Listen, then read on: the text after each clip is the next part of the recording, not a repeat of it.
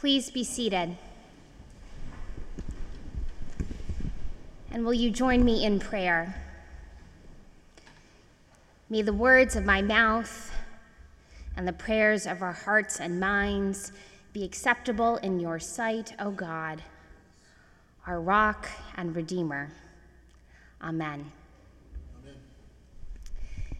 Now I'm going to let you in on a little secret about sermon writing.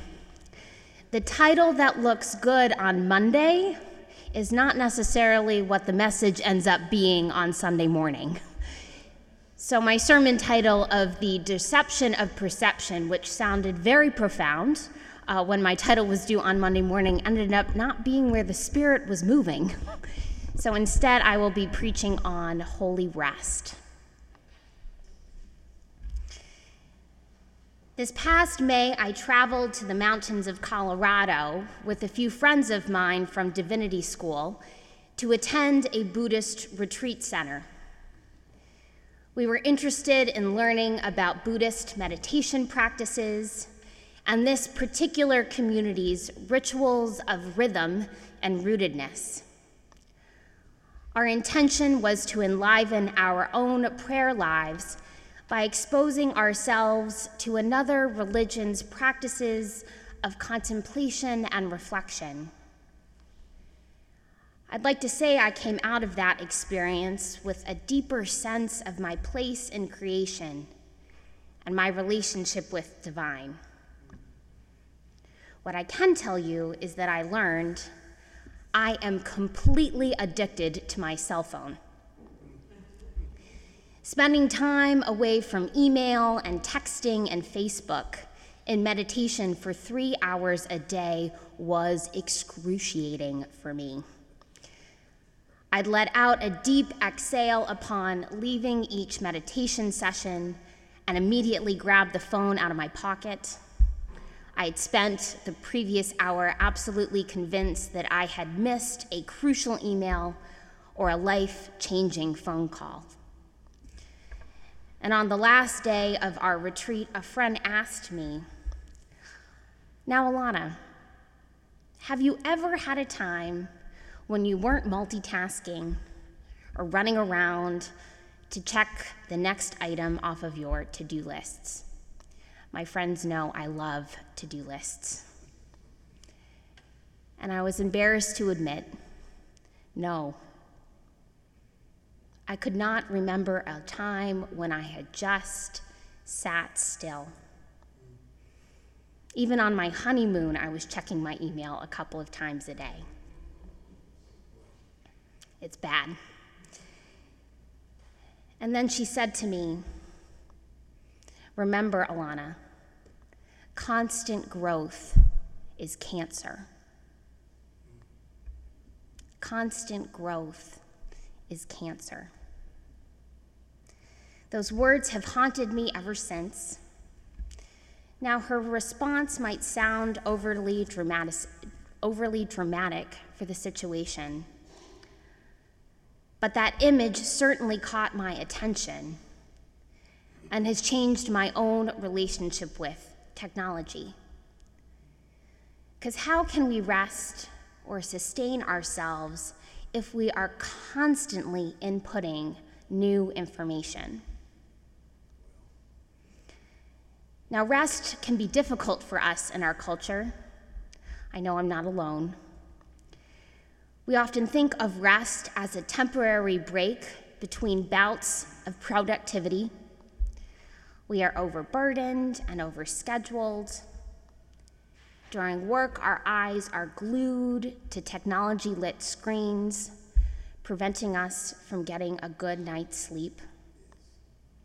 And paradoxically, our idea of getting rest often looks like lounging around on a couch with those same lit screens, texting friends, scrolling through Instagram, or binge watching the next show on Netflix. And then we return to work, that work that we interrupted, with our so-called rest. It's so easy to fritter away time with activities that take up energy and are neither purposeful nor restful. Now, I am not suggesting that technology is inherently evil or using it is sinful. In fact, technology can be used for tremendous good. Issues, however, arise when it prevents us from experiencing life or witnessing what is happening around us and within us. Jesus understood the need for Sabbath. After days of teaching and healing, it was Jesus' pattern to hide away to a lonely place, to pray and to rest. He was a pastor always running away from his congregation. Jesus saw this rest time as his time to replenish his soul and to commune with God. And today, Jesus invites us to share in this spiritual practice.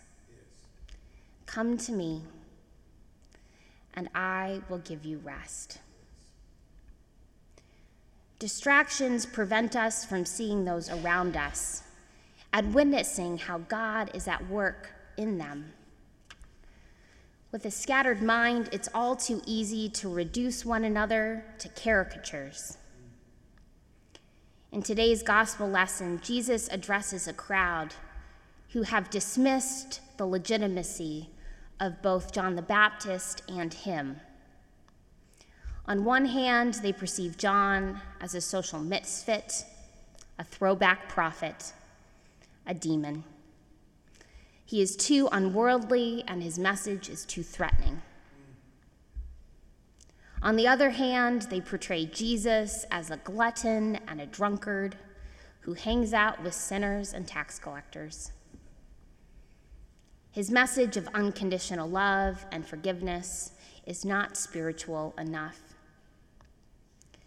Jesus compares the crowd to children who cannot decide if they want to play funeral games or wedding games, and they end up playing neither.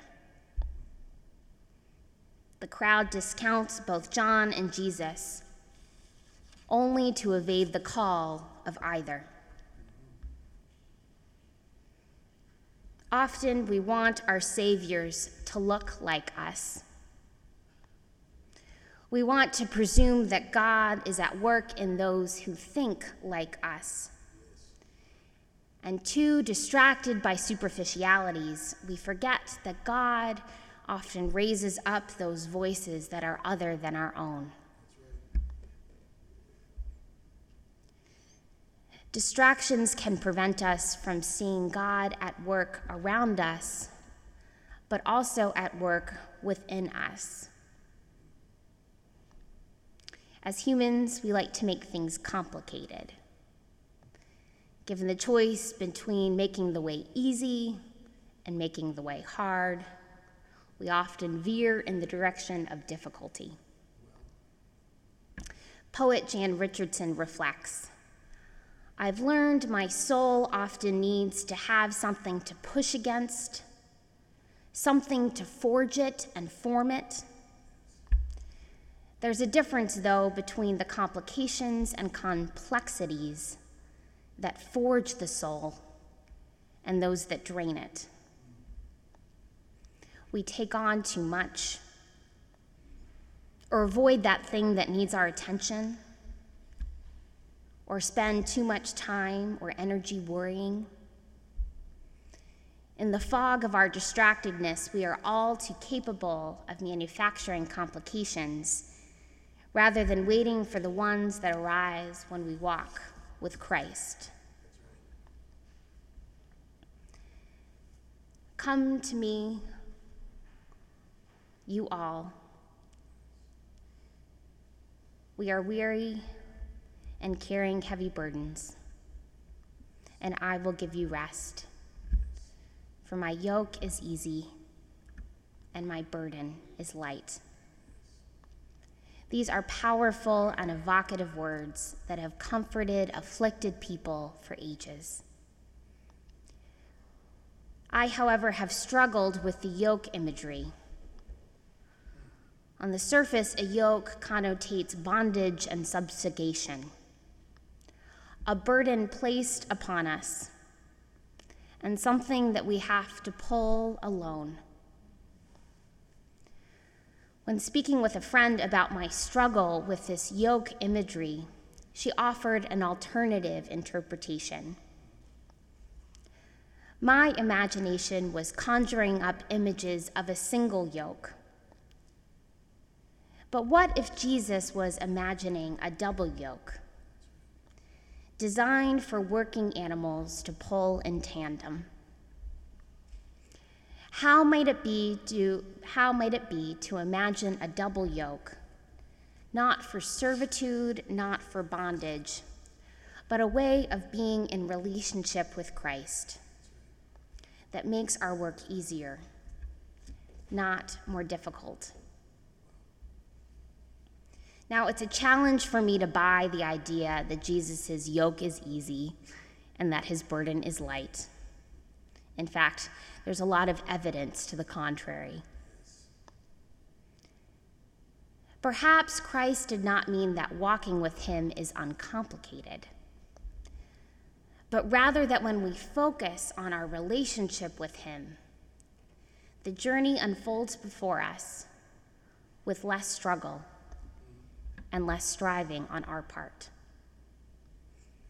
Yoking ourselves to Christ helps us to discern how to move in a direction that is more life-giving and wisdom-generating. Jesus says, "Come to me, all who are weary and are carrying heavy burdens, and I will give you rest."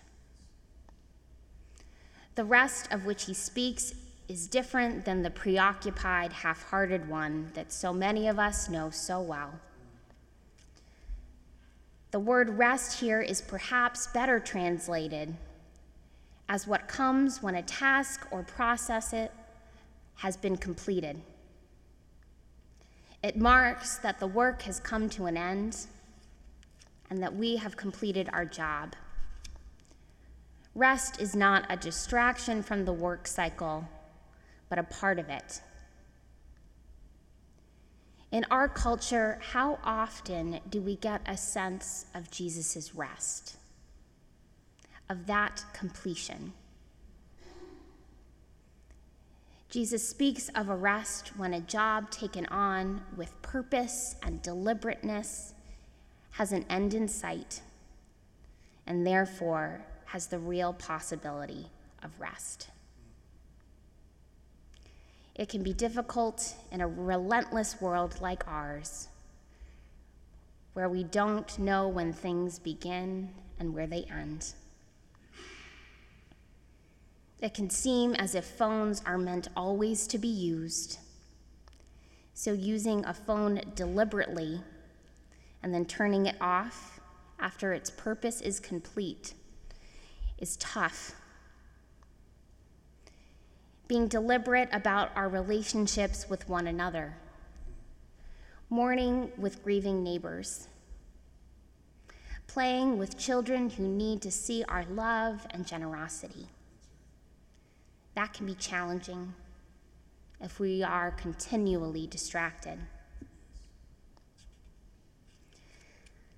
Upon leaving the Buddhist retreat center, I spoke with one of the seasoned meditation practitioners. I expressed frustration with my difficulty meditating. And she said, "Being alone with ourselves is hard. That's when we're left to confront the totality of our humanity. Being deliberate in our relationship with ourselves, perhaps that's the most difficult of all. Listening for our inner guidance, accepting and loving ourselves, learning what forges our soul instead of draining it. Perhaps that's why it's so easy to distract ourselves from nurturing and tending to the relationship that we have with ourselves. And yet there is good news, friends, for we do not walk this journey alone. By yoking ourselves to the Christ who labors beside us, we are offered a kind of everlasting forgiveness, unconditional love, and eternal rest that only He can offer. May the church say, Amen.